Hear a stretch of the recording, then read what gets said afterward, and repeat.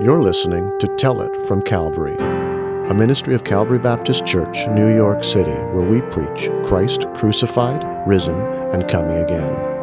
The following sermon is by our senior pastor, Dr. Abraham Joseph. For upcoming events and services, visit our website at cbcnyc.org.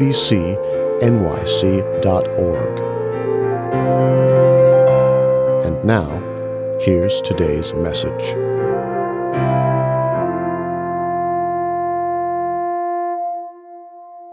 How many of you like jigsaw puzzles?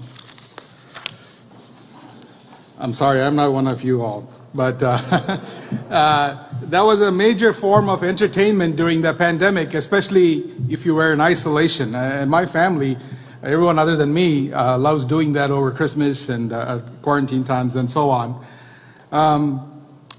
But when you look at these puzzles, 100 pieces, 300 pieces, now the challenge is like 1,000 pieces and 2,000 pieces and so on. As you look at these pieces, each and every one of those pieces is valuable and it's necessary, and it may even look pretty on its own, but it finds its meaning and serves its purpose only when it is put in its proper place in the puzzle. Right? And I also know that the way you get started with doing these puzzles is to get the edges done first. So then you know how each of these pieces fits into the big puzzle. That's what we're doing with this series. We are putting the edges together, the 4 sermons of this series, the story of Scripture, the story of God, the story of the church, and ourselves. It brings together the framework and the foundation that is necessary for us to understand the 66 books of the Scriptures and the various stories and the poetry and the letters, how they all come together and tell the story of God, tell the story of Scripture, tell the story of the church, and even our stories, as we are going to see this morning. So we come to the 4th and final sermon in this series, and next week we start with Ephesians. I'm very excited. I love studying and preaching through the Word of God, and I look forward to sharing with you what I'm learning. But I encourage you to start reading through Ephesians starting this week on. And if you are able, try to read the whole letter in one sitting. It should take you half an hour or less, sometimes even 15 minutes. So you can do several readings. So there's something about reading the Word of God in one unit and then praying through it as we go along in the sermon. So I would encourage you to start reading Ephesians after this week as part of your devotions, as part of preparing your own hearts and minds to receive the Word of God. Let's go to God in prayer before we look at our stories. Our Father and our God, we come to you this morning as your people, as your children, and that is who we are. But quite often that's not how we live. We live as though someone else has written our story, someone other than you, that is. And there are so many interests that vie to tell us how we ought to live, who we are. Help us this morning, Lord, to focus on who you are and who you tell us we are, and to live according to that story which you have written for us in your Son through your Spirit. We pray that you would teach us this morning by your Spirit from your word, for we ask in the name of your Son, our Lord and our Savior, Jesus Christ. Amen. So this is the 4th of our sermon series. There we go. We looked at the story of Scripture, the story of God's creation, God's redemption, and the renewal of all things which God has promised, which has already begun on us who are united to Christ by faith, and one day will be true for all of creation when Christ comes back. And we saw that the story of Scripture is the story of our triune God, Father, Son, and Holy Spirit, who is the Creator, Redeemer, and the renewer of all things. Then we looked at the story of the church, who we are collectively, all are God's people who are saved by the Lord Jesus, indwelt by the Holy Spirit of God, and sent into the world by our Lord to proclaim Him as Lord. And it is through our proclamation in the power of the Spirit, He draws all people to Himself, so that they too may be part of God's people, so that they too may participate in that which they were created for, to be worshipers of God. So today we look at our stories as individuals. Again, individuals, but always individuals related to each other in Christ.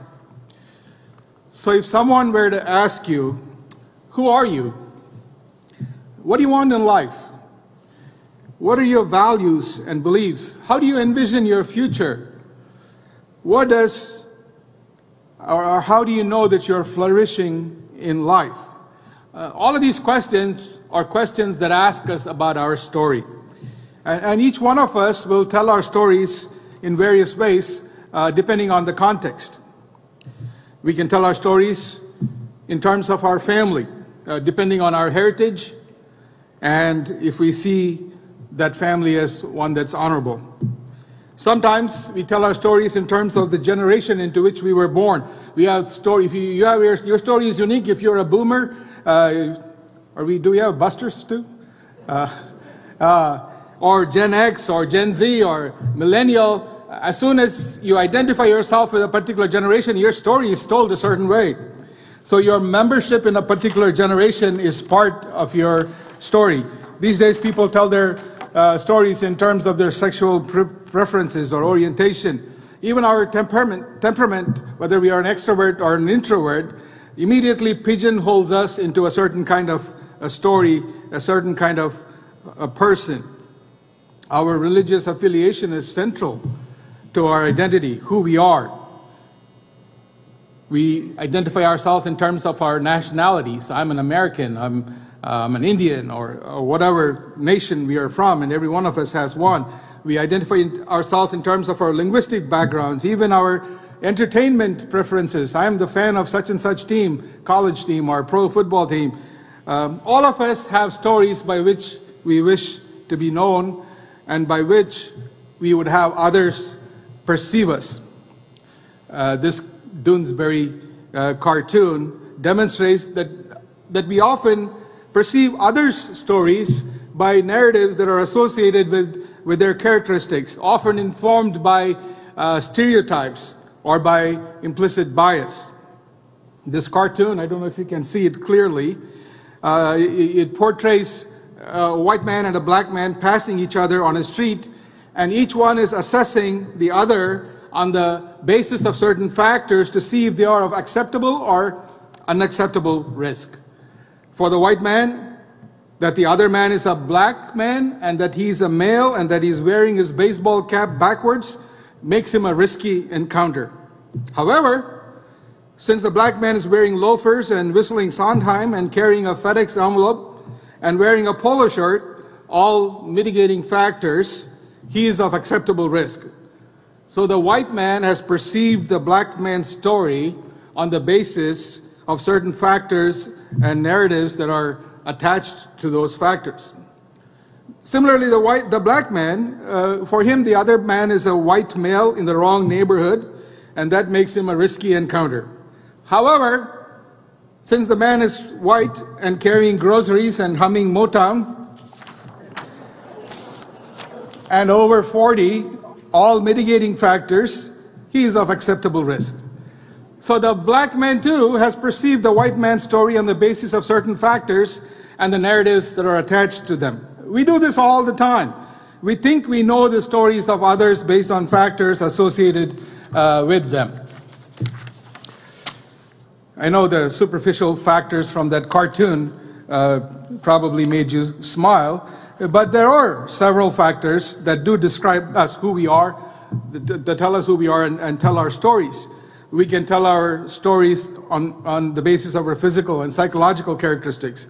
We can tell our stories on the basis of our history, our family history, our national history, our experiences. We can tell our stories based on our relationships with our parents, with our siblings, with our significant other, our family, our friends, and so on. We can tell our stories from the point of view, our ethics, our morals, our values, what we love, what we hate, who we like, who we don't, our interests, our passions, and so on. We can tell our stories in terms of our future. Where are we headed? We ask children that all the time. What do you want to do when you grow up? Our hopes, our ambitions. I go into this litany of factors to demonstrate that as much as we would like to think that we write our own stories, these stories, our stories, are part of stories that are written for us. We did not choose our families, our language, or the country of our birth. These were chosen for us. In every one of these factors and more, others have had a formative influence in how we tell our stories and how we perceive ourselves and how others perceive us. We are raised to think of ourselves as self-made men and women, but the reality is that there are other forces that form us into their narrative and shape us and shape our stories, whether we are conscious of them or not. We live in a world of formative forces. Whether we like it or not, we are culturally formed people. The question is, what is the formative culture that is shaping your story and mine? James K.A. Smith is one of my favorite Christian academics. He has written both an academic and a popular version of a work on this topic. His primary argument is that we are formed by that which we desire. And even our desires are culturally shaped. That's why the popular version of the book is called You Are What You Love. He speaks of several of these forces, including nationalism, the university, and many more. This morning, let us briefly consider one of those sources that he mentions, consumerism. Consumerism is a formative influence that tries to tell us how to be happy, how to be fulfilled, how to be flourishing, a force that is operative everywhere and is formative for all of us. It seeks to form us by showing us objects of desire and informing us that what should matter for us. It grabs hold of our hearts and demands our love and manipulates our will in determining what really matters, what is most important, what life is ultimately about. In other words, it tells us what it means to be human, what it means to be you. It tries to write our stories for us. Consumerism operates on the imagination more than it does on the intellect. Its message is slowly and surreptitiously received by our heart, absorbed into us, and it makes us into a certain kind of people without our even realizing it. In other words, again, it tries to write our story. It teaches us to answer the question, who am I? And the answer is, I am a consumer. Smith argues that this consumerism first identifies our need. I am broken, therefore I shop. Consumerism shows us images of success and happiness and beauty and pleasure, and we recognize that's not me. Those images tell us, get with it or go get it.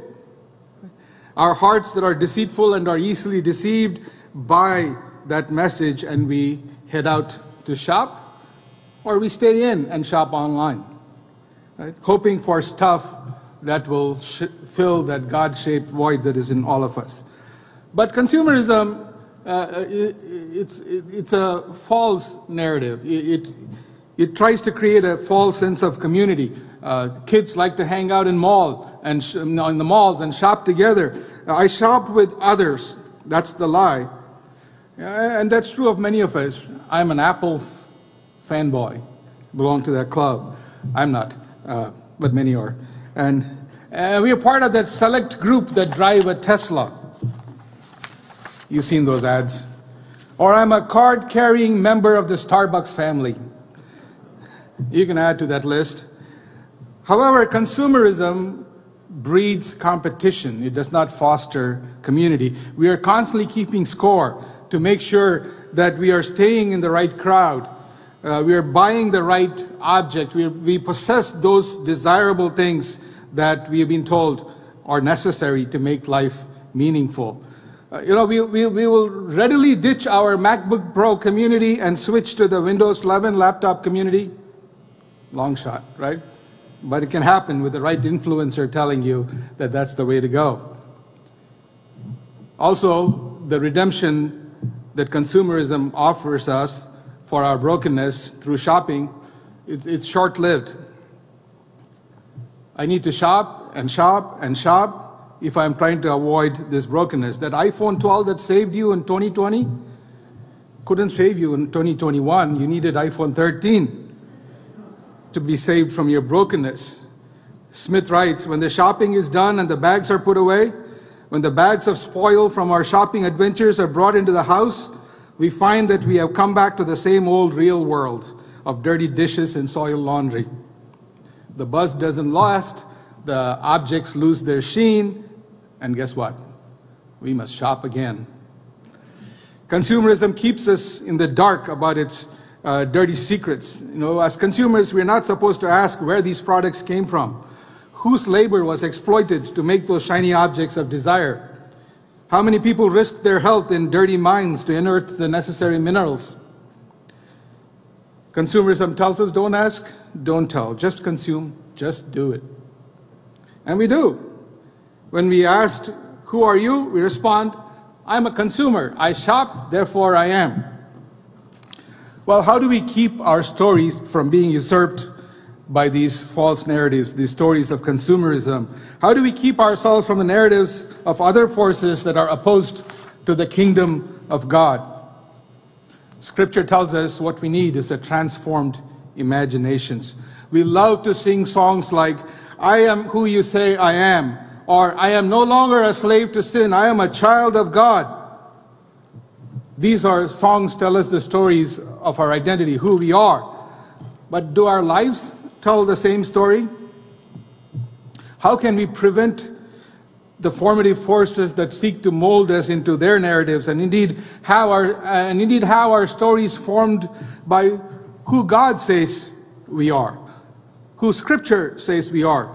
In order to be formed by the story of Scripture and not by these other counter-formative forces in the world, we need nothing less than a transformed imagination. The Apostle Paul writes in Ephesians chapter 1, verses 18 to 21, having the eyes of your hearts enlightened, that's his prayer for them, that you may know what is the hope to which he has called you, what are the riches of his glorious inheritance in the saints, and what is the immeasurable greatness of his power toward us who believe, according to the working of his great might that he worked in Christ when he raised him from the dead and seated him at his right hand in the heavenly places, far above all authority and power and dominion and above every name that is named, not only in this age, but in the one to come. Paul prays for a transformed imagination. A renewed gospel-shaped identity is what we need to live according to God's story as to who we are, who God says we are.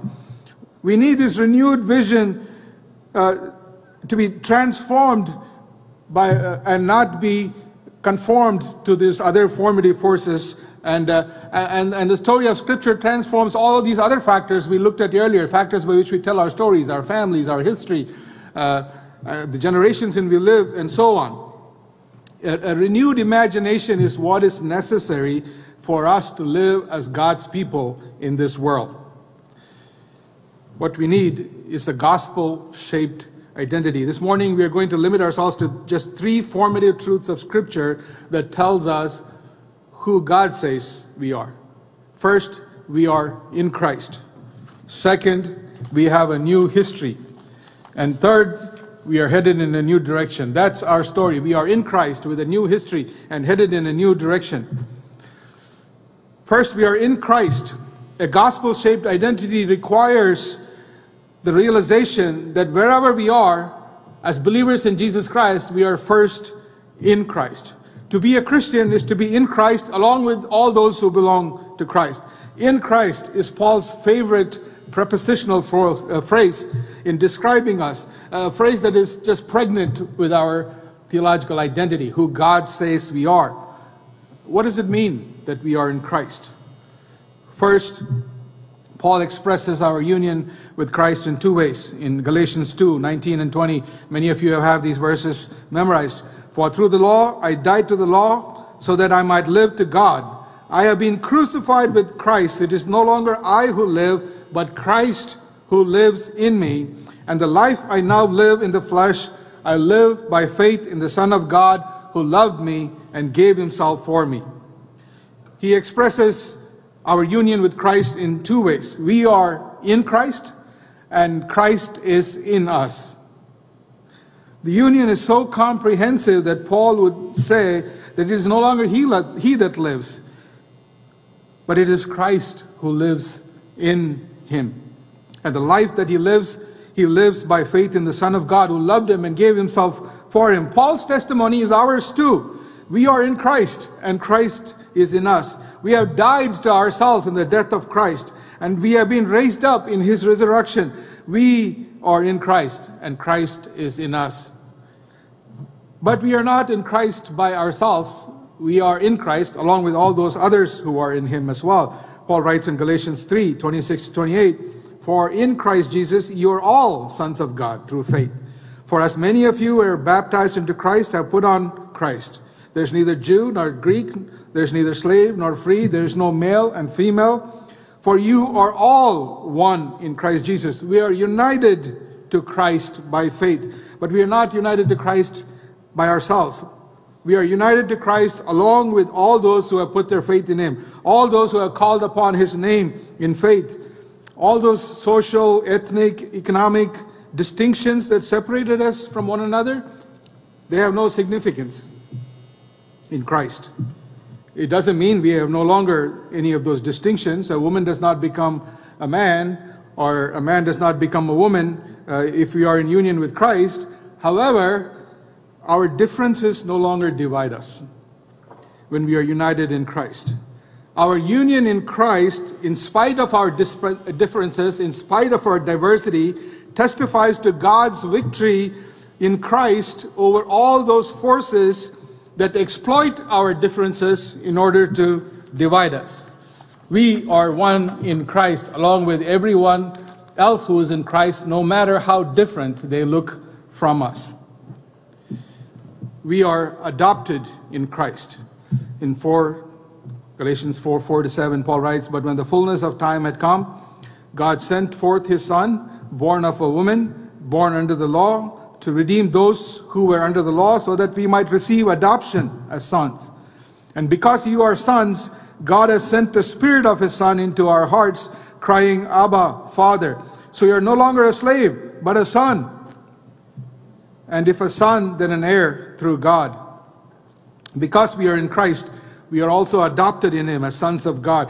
Our relationship with God in Christ is intimate. We are as closely related to God as the Son of God is, because we are united to the Son of God. We are co-heirs with him. We are indwelt by the Spirit. And we have the privilege to call on God the Father in the same terms as the eternal Son of God calls on him, "Abba, Father." Yes, the song is true. I'm no longer a slave. I am a child of God. But I am that only because I am in Christ. Then we are a new creation in Christ. In Galatians chapter 5 verse 6 and chapter 6 verse 15, Paul writes, "For in Christ Jesus neither circumcision nor uncircumcision counts for anything, but only faith working through love. For neither circumcision counts for anything nor uncircumcision, but a new creation." To be in Christ is to be a new creation. We are so intimately identified in Christ, with Christ, so that it is the all-encompassing truth about us. It makes all our other identities take a back seat to our identity in Christ. We don't stop being a Jew or a Gentile, as the terms circumcised and uncircumcised indicate. Instead, our union with Christ has made us a new creation, that our identity becomes so intertwined with Christ first and foremost, that when we are asked, "Who am I?" my first answer is, "I'm a Christian. I am in Christ." And finally, we have new life. That's what we have in Christ Jesus.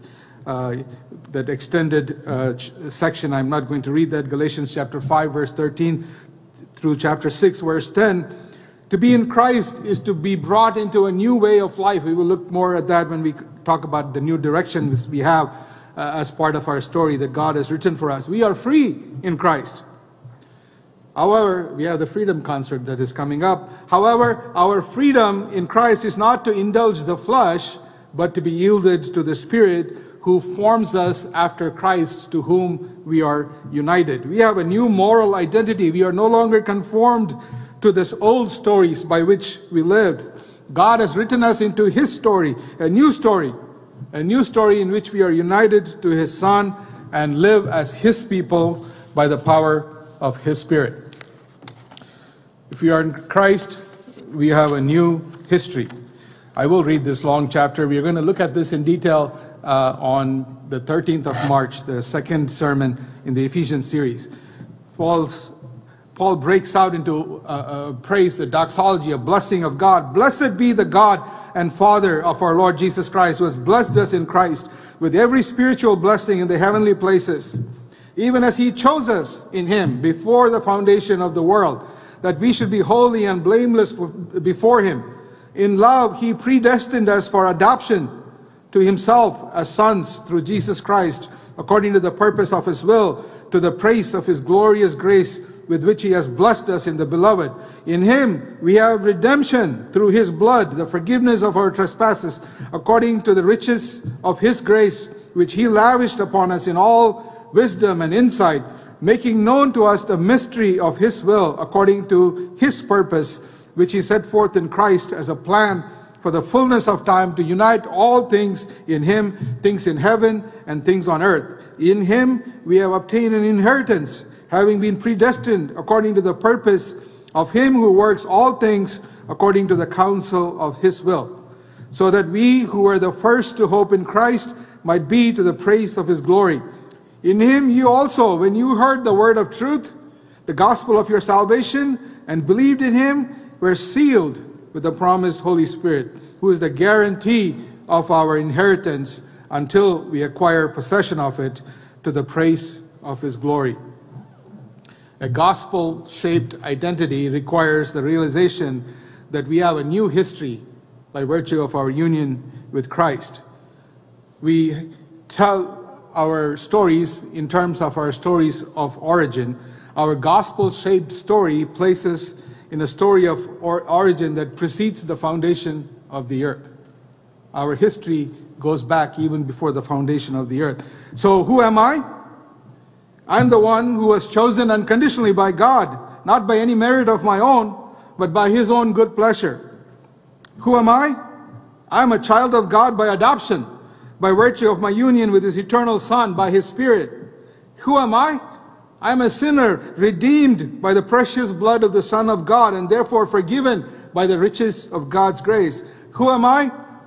I'm one who is destined to be eternally united to Christ, to be made new in him, even as I wait the renewal of all things when they are gathered up in Christ at the time appointed by the Father.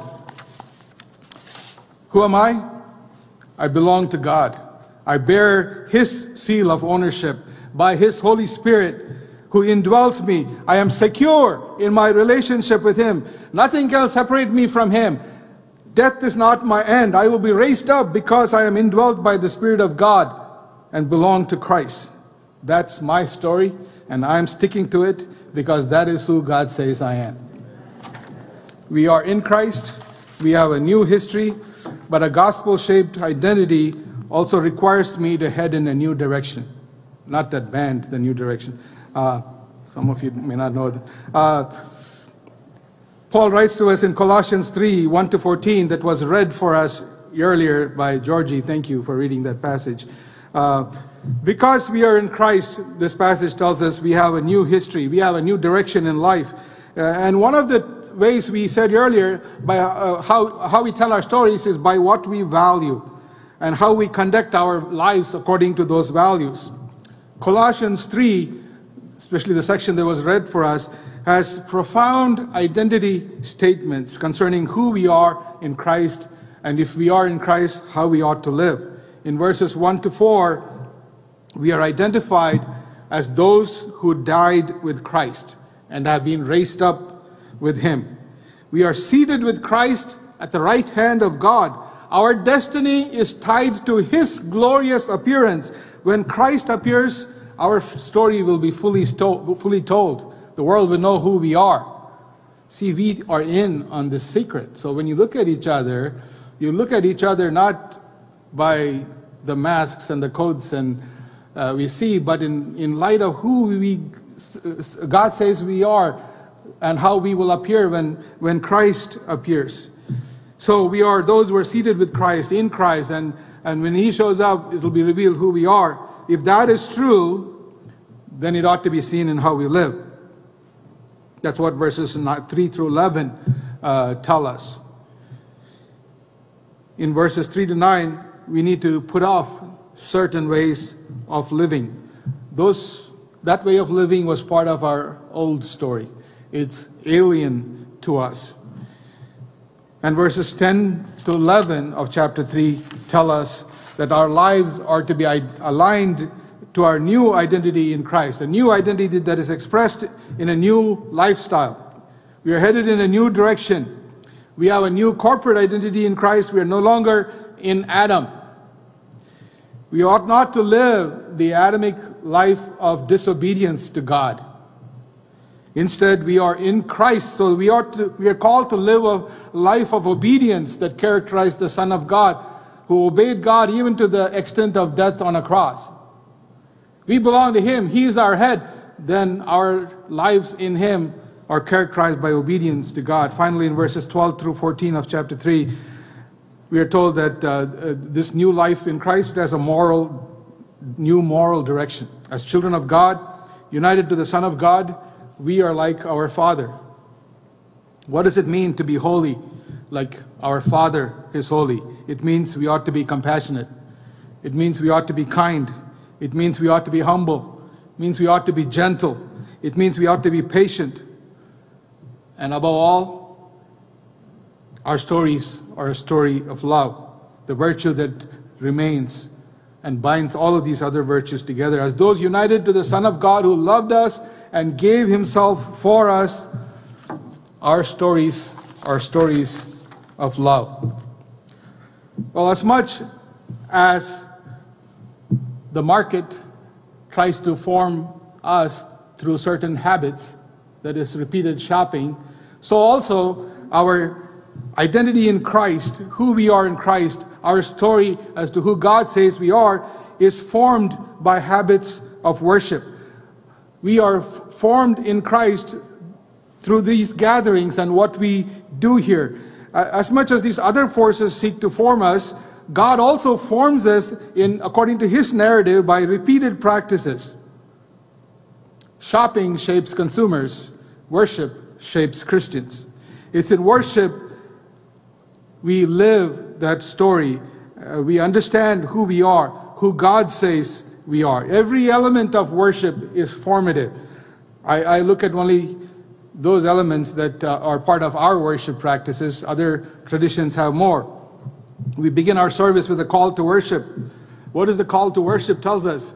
We are not volunteers. We've been summoned. We are creatures of God, and in redemption, in this new story that has been written for us, in which we have been incorporated, we are called to do that for which we were created. We are here redeemed, cleansed, and brought into the glorious presence of the Father by virtue of being united by His Son, to His Son through the Spirit. We are people who are called out from the world. We are privileged creatures of God. That's what the call to worship tells us. Then we follow that with the invocation. We call upon God. That invocation tells us that worship is not something we do on our own, but that which is empowered by God Himself. He calls us, He empowers us for worship. The worshipers are those who worship, true worshipers are those who worship God in spirit and in truth. The Lord Jesus told us. That is, people who worship God in the power of the Holy Spirit and according to the one who is truth personified, our Lord Jesus Christ. So the invocation tells us that God is present in our midst. He is not only the one who receives our worship, but He is the one who actually empowers our worship. So who are we? We are worshipers of God who are able to enter into His presence by what He has done and what He continues to do in our lives. Our songs, singing is a bodily act. We use many aspects of our body depending on which tradition that you belong to. But even then, hands in your pocket is still bodily action, right? But in our singing, we not only praise God, but we also express our love for God. We express our devotion to the one who alone is worthy of our adoration. We express our gratitude, our joy, our trust, our hope, and even our lament through songs. In our singing, we already join that that mighty throng of people from every nation, tribe, and tongue, which one day will sing songs to the praise of God and His Lamb. We are people who live to the praise of God's glory. When I read Ephesians, you saw that repeated 3 times. To the praise of His glory, to the praise of His glory, to the praise of His glory. That's why God created us. That's why God redeemed us. And that's what we will do in the renewal of creation. Not just in the songs we sing, but in all areas of life. But that's already seen in the songs that we sing in worship. Prayer. Prayer takes various forms in worship. The pastoral prayer is an intercessory prayer. A prayer for the people, a prayer for others. It's a glorious privilege that tells us that we are the kingdom of priests that God says we are. We are the people who bring the world to the world before God, even as God has sent us into the world to proclaim Him to the world. We also pray for illumination by the Holy Spirit to understand, obey, live, and teach the Word of God. Corporate prayer is powerful because we have our Lord's promise. Where 2 or 3 gather together, He is present with us when we pray. Who are we?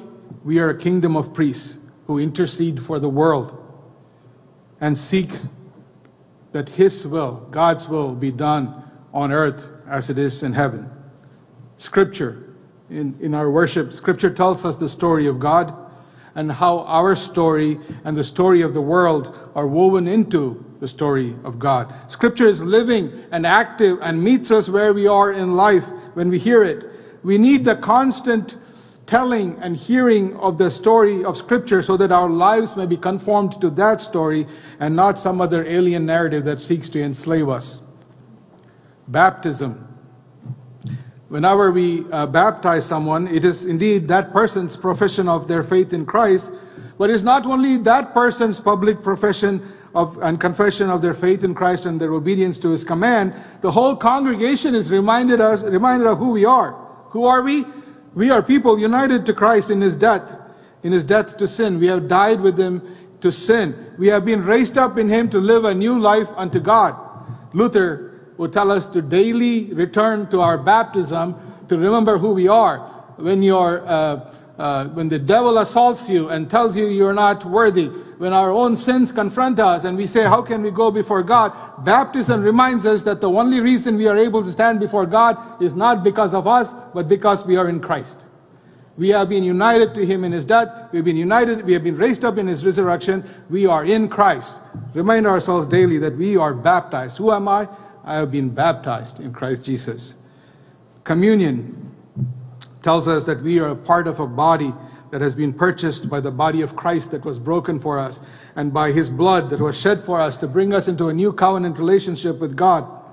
Communion tells us that we together belong to the Lord. Communion is a visual proclamation of the gospel and an eager anticipation of the return of our Lord. Who are we? We are the body of Christ. Who are we? We are people who are awaiting the return of the Lord when that communion will be perfect. In our offerings, we express not only our gratitude, but also our faith. With our offering, we confess that we belong to a different economy, an economy where all our needs are met by God who owns all things. An economy that is not a zero-sum game, and therefore we are enriched and not impoverished by giving generously to the glory of God. The God who has given us all things and is able to meet all our needs. We are the generous people of our generous God. That's who we are. Finally, in our benediction, we conclude our worship with a benediction that not only invokes God's blessings for us, but reminds us that we are blessed and sent out into the world as agents of that blessing to proclaim the good news that Jesus Christ is Lord, both by word and the new lives that He has called us to live. We are blessed to be a blessing. That's who we are. And our identity carries on beyond Sunday. We are as those who are formed by worship week after week, as we realize who we are. We are the people of God. We are the children of God. When we leave from here, we live lives that seek to glorify and honor God. Even mundane things like eating and drinking are opportunities to live to the glory of God as witnesses of Christ. What is your story? And what's my story? If you're a believer in Jesus Christ, your story and mine are the same. We are in Christ. We have a new history. We have a new direction in life. We are formed in that identity, in that story, as we gather for worship and as we disperse for service. This morning, if you are here in person or watching online, and if you have not put your faith in Christ, your story can also be brought into Christ, the story of Christ Jesus, the story of Scripture, and the story of God, if you would trust in Christ today. If you believe that Jesus Christ died for your sins and was raised by the Father on the third day, you have God's word that your sins are forgiven, and you too are adopted and brought into the family of God by the Spirit of God. You will no longer be a slave to sin, but you too can be a child of God. If you are a believer, you and I have a story to tell to the nations. The story of our God as told in the story of Scripture, a story in which we find ourselves collectively as the church, but also individually as those who are united to Christ with all those who belong to Christ. We are people who are in Christ. We are people who have a new history. We are people who are headed in a new direction. Go tell it, Calvary. Let's pray together. Father, we thank you that you have rewritten our stories, that we are no longer those who have been in rebellion against God. And it is not we who turn to you, but you who turn to us, and who have brought us to yourself through the precious blood of your Son, whom you sent to die for our sins, whom you raised from the dead, whom you have exalted to your right hand, through whom you have poured out your Spirit, that we may be united to him by your Spirit. And we await the day when he will return and make all things new. And meanwhile, we are called to live out that stories so that we may be witnesses that Jesus Christ is Lord, so that those who hear, see our witness may also respond in faith and be united to him by your Spirit, may also be brought into your story, so that they too have this glorious story to which we belong. Thank you. We ask and we give thanks and we pray this in the name of your Son, our Lord and our Savior, Jesus Christ. Thank you for listening to Tell It from Calvary. If you feel led to give toward the local, national, and global ministries of Calvary Baptist, please visit cbcnyc.org/give or call us at 212-975-0170. We hope you join us next time as we continue to tell it from Calvary.